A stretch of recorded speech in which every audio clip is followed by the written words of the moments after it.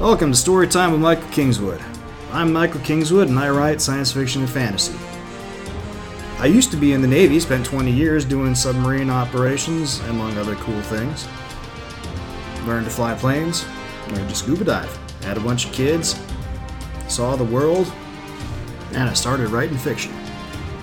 In this podcast, I'm going to be sharing my stories with you in the hope that you'll have fun, and also that you'll like my stuff and come back for more, and maybe help a brother out with buying a book or two. So sit back, relax, I'm going to tell you a story. Hi friends, it's Michael Kingswood, and it's story time. Back at you again after a long hiatus. Seems like I'm doing this on an annual basis now, but what can I say? It was a weird fall. Last time I talked to you, I was going to start doing readings of short stories on the podcast to break it up a bit. But it turns out that part of the reason I haven't been around the last little bit is because, man, it feels like I haven't had much time to do much of anything aside from work and the kids and, general life stuff. But it hit me that I'm being stupid because I do have the audio rendition of Glimmervale number 2, Outdweller, that Kevin did for me way back in the summer. And I said, I'm not going to do that because it'd be, one novel right after another, and consequently haven't put anything out because, again, dumb. So for the next few months here, we're going to be doing Outdweller for the next couple chapters a week, which will take, since there's 60 chapters in the book, so next 3-4 months to get done. May accelerate the process, but at least we'll be putting content out again, and you guys will be able to enjoy that. Meanwhile, sitting back down and started today, long time delayed start on Glimmervale 6. I intended to do that last fall, but again, no excuse.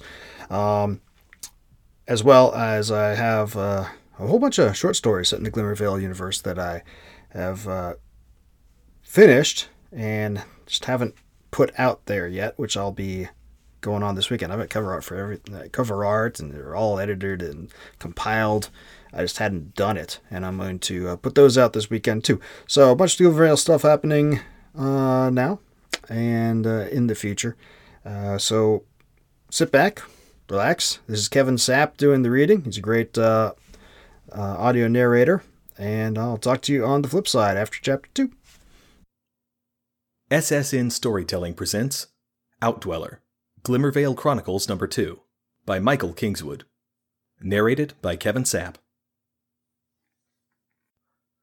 1. Fresh Kill. Balin unstrung his bow and shoved it over his right shoulder, under the strap of his backpack, then crouched down and gathered the spoils of the day's hunt. It had taken a while to dress out the buck, and he would lose the light soon. It was well past time to get back home. Ilsa would begin to worry if he tarried too much longer, to say nothing of the scolding she would unleash if he caused dinner to grow cold. He smiled at the contradiction in her possible reactions, and he had seen them both before.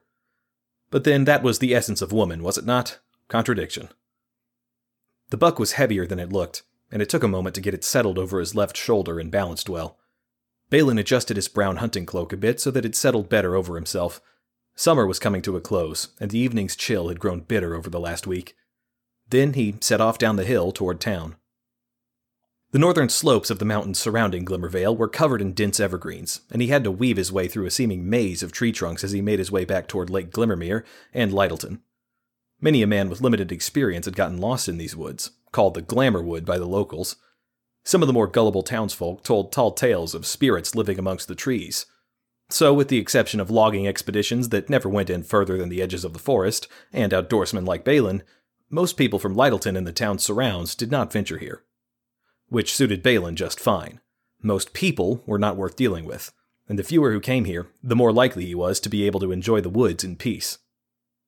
And it made the venison more rare in town, which meant he could charge more for his take. Balin's smile grew a bit more broad at that thought. The shadows were growing long now, as the sun made its way to its resting place in the east, below the ridges of the Saddleback Mountains. Off to the right, a night thrush called out, breaking the silence with its ululating chirp. Balin quirked an eyebrow. It was a bit early to hear that particular breed up and about, but the early bird gets the worm, or something. He descended further, moving carefully to avoid tripping in the elongating shadows. After about a quarter of an hour, he stopped for a moment. The buck was heavy. That was good, made for more meat, but it was growing uncomfortable carrying it as he was. The muscles in his left shoulder were beginning to shout in protest, and he felt a cramp coming on. Grumbling to himself, Balin rolled his right shoulder and shoved the bow further down. Then, with a huff, he shifted the buck over to his right and rebalanced himself before heading off again. A few paces later, a snort from off to his left stopped Balin in his tracks. What was that? He turned his head, peering around carefully and trying to ignore the sudden whisper of alarm that had begun to take shape within him. He had never heard a sound like that out here before, and he had tracked or hunted just about everything that lived in these woods at one time or another. The snort came again, a bit louder this time. With it came a strange odor that seeped into the normal scent of fallen pine needles like a bit of dye dropped into a cup of water. He almost had not noticed that it was there at all, subtle as the new scent was. Sharp and tangy, with an unpleasant undertone, like something rotten. Balin scowled, that whisper becoming more like a person speaking in a normal tone of voice now. He shivered from a surge of adrenaline. Something was not right here. He stood there for a long several moments, his free left hand resting on the grip of his long hunting knife, where it was sheathed on his hip. His left was not his best hand, but he was not completely inept with it. And, right then, the feel of the weapon in hand was all that mattered. The odor grew stronger, and a branch snapped somewhere behind him. Balin turned quickly. The buck slid off his shoulder and landed on the ground with a muffled thud, but he paid it no mind. He squinted, trying to see what was out there, but the light was going fast, and here, beneath the canopy of the trees, it was already getting on toward twilight. He saw nothing, but that was no comfort. Something was out there. Something foul. Calm down. You're not some tenderfoot out in the woods for the first time and scared of his own shadow. It's just a hog. The thought was logical, but Balin's instincts rejected it out of hand. No hog ever smelled like this. He looked around for another minute or so, the strange odor growing steadily stronger the entire while, but still saw nothing. Neither was there any other sound besides the tree limbs stirring in the breeze and the pounding of his own heart. It was nothing. He just stumbled a bit too close to the remains of some predator's kill. And speaking of which, he had his own kill to take care of, and it was well past too late to be out in these woods. Balin crouched back down and maneuvered the buck back onto his shoulder, his left this time. Straightening, he turned back toward town, and came face to face with something right out of his nightmares. His scream, loud and terrified, echoed through the woods for a long several seconds, before it abruptly cut off in a strangled gurgle. Then, all was silent.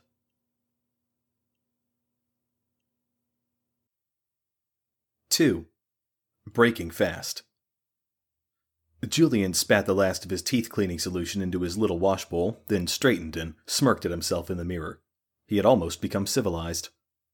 He took a moment to lace up his boots, brown leather, weathered and comfortable, that came almost to his knees, then pinned his badge of office, a silver fist grasping a set of scales, onto the breast of his dark green tunic and strapped on his sword belt. A moment later he was out the door, ready to face another day as the Hammer of Justice. Or, more likely, the solver of middling disputes. As he pulled the door to his small flat shut behind him and locked up, Julian reflected that life as Constable of Lyttelton was not quite what he thought it would be. Hardly surprising, considering how he and Raedric came into the job, but still, he had expected a bit more excitement, more challenge.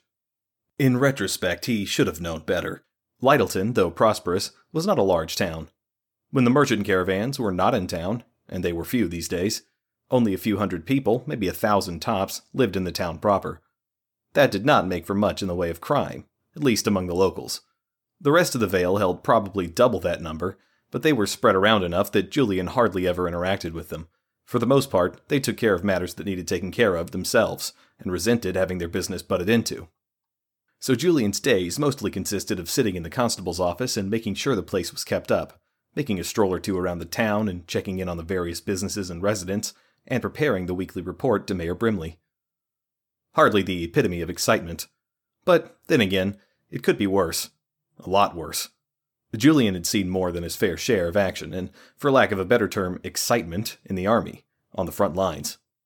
Though it was more like moments of sheer terror between weeks of absolute boredom and frivolous make-work. The quiet life here in Lyttelton was quite an improvement from that. A narrow set of stairs led from his flat's doorway to the ground floor below. Julian took them 2 at a time, and emerged a moment later onto the street outside. His flat rested on the second floor of a small building on Cannery Street, 2 blocks from both Main Street to his right and Lake Glimmermere, with its multitude of fishing docks, to his left. The first floor of his building was dominated by his landlord's canvas shop, which supplied sails and other gear to the fishermen on their boats. Master Feldman did a steady business from what Julian could see, which explained why he lived in a good-sized house on the west side of town instead of in the flat above his shop, and why the rent on the flat was so reasonable. Or it could have been Julian's status as a genuine local hero that lowered the rate, but he doubted it. Julian turned right toward Main Street, but took the first right and walked several blocks down until the Orlock came into view. 2 stories tall and impeccably kept up, the inn had quickly become Julian's favorite supplier of drink, food, and company. He wasted no time, but strode quickly up to the main entrance and stepped inside. As always, it took a moment for his eyes to adjust to the relative gloom of the Orlock's tap room. The windows were few and draped, letting only a small amount of sunlight within. Instead, oil lamps on sconces around the room lent a dim, flickering glow to the place. When it got colder, they would be augmented by fires from the twin fireplaces in the corners to his right and left, but for now, the fireplaces were empty, barren. A long bar stretched along the length of the wall to his right. The remainder of the room was filled with tables, most of them unoccupied at this early hour. A staircase in the rear corner led up to the rooms on the second level, mostly unrented at this point, unless Julian missed his guess. It had been some time since a caravan, or any travelers, had come through the Vale. A set of swinging double doors at the rear led into the kitchens, and off in the rear right lay a less obtrusive doorway that led out to the lower-level privy. It almost felt like coming home. Julian sidled up to the middle of the bar, where a woman of late middle years, dressed in a simple brown dress and a white apron, was wiping down the taps with a pristine white rag. He had never seen Molly ever use a dirty rag for that job. He supposed the dust was likely too scared to come anywhere near her bar, as much of a neatnik as she was. Molly flashed a warm smile at Julian as he settled down onto one of the stools lining the bar. "You're late," she said. Julian snorted. "It's not yet 8 o'clock. He glanced aside, toward the mantel overtop the fireplace on the right, where a large wooden clock ticked away the day's hours. The gods alone knew where Molly acquired the gold to afford something like that. She sure was not telling. Molly shook her head in response, then pulled a plate that was covered by an off-white cloth napkin out from where it had been resting below the bar. She slid it across the polished wooden surface toward him. "This has been growing cold for 10 minutes, she said, and quirked an eyebrow at him. "You're late." Julian could only spread his hands helplessly and give her an abashed smile. There really was no other response. She had him cold. Molly looked gravely at him for a few seconds, then chuckled and turned away, toward where a pitcher that was beading with condensation sat next to the taps. She grabbed a goblet from a shelf above the bar and filled the goblet with a dark fluid from the pitcher, then set it next to the plate, along with a fork and knife. "Eat up." "Yes, ma'am," Julian said, inclining his head in supplication. He whipped the napkin off and revealed his breakfast. Lightly fried fish bits, fresh caught from the lake, of course, alongside finely chopped and baked potatoes and a hard-fried egg. Combined with the cold-brewed tea in the goblet, it was everything his belly needed to be happy for a good long time. Julian considered for the 100th time that it would be better to eat slowly, savor every morsel. Somewhere in the back of his head he heard his mother's voice saying that was more healthy, or something. But in the end, the rumbling of his stomach won out, and in the space of just a few minutes half the food on his plate was gone. It was beyond delicious, as always. It pained him for a second that so little remained to eat. And then he set to it again. Molly spoke again at some point, but he missed what she said, so engrossed was he in the joy of a breakfast well crafted. "Eh?" Julian managed after swallowing. Molly rolled her eyes. "I said, has Ilsa Rorikson come to see you?"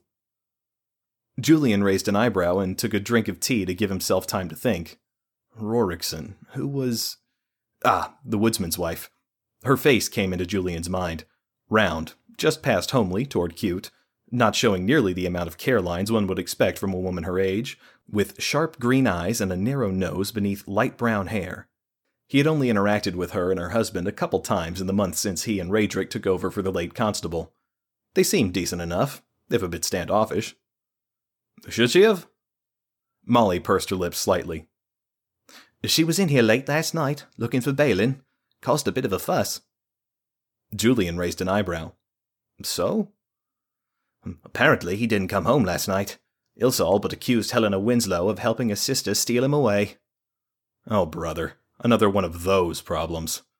Julian sighed and dropped his fork onto his plate, the metallic clank making a fine counterpoint to the annoyance surging within him. I'm not a bloody marriage counselor, he muttered, scowling. Molly smirked back at him. Sure you are. Goes with that fancy pin you wear around. She gestured toward his badge of office. Julian met her gaze levelly for a moment, then groaned and picked his fork back up. He went back to shoveling his breakfast into his mouth, the succulent flavors suddenly tasting a bit more bitter than normal. It was going to be a bad day. He could see it already. Okay, so 2 chapters in. Hey, welcome back to the Glimmervale world. Now, I did just noticed as I was looking back through the video from earlier that I misspoke. There's not 63 chapters in this book. There's 36. A little dyslexia, and I was thinking of the Pericles conspiracy. So it'll take about 18 weeks at 2 chapters a week to get through all this. So do the math. That's a little bit more than about 4 months. So that'll give you guys some content, give me time to write more without having to worry about recording for a while, and life is good. But because I'm lazy, I'm not going to go back and record the video to correct my little misspeak there because, why would I? I corrected it here.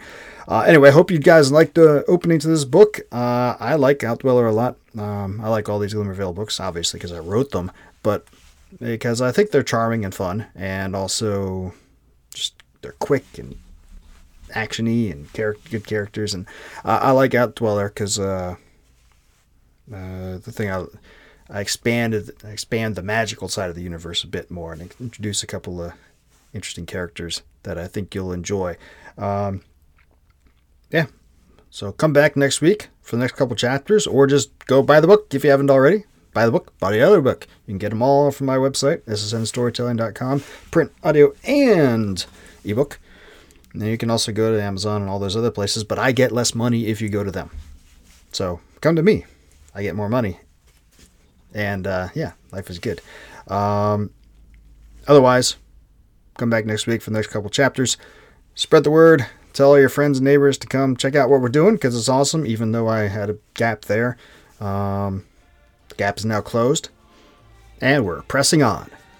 Talk to you next time. Until then, don't do anything I wouldn't do. Thanks for listening to Storytime with Michael Kingswood. You can find me online at michaelkingswood.com. I'm also on Facebook and Twitter.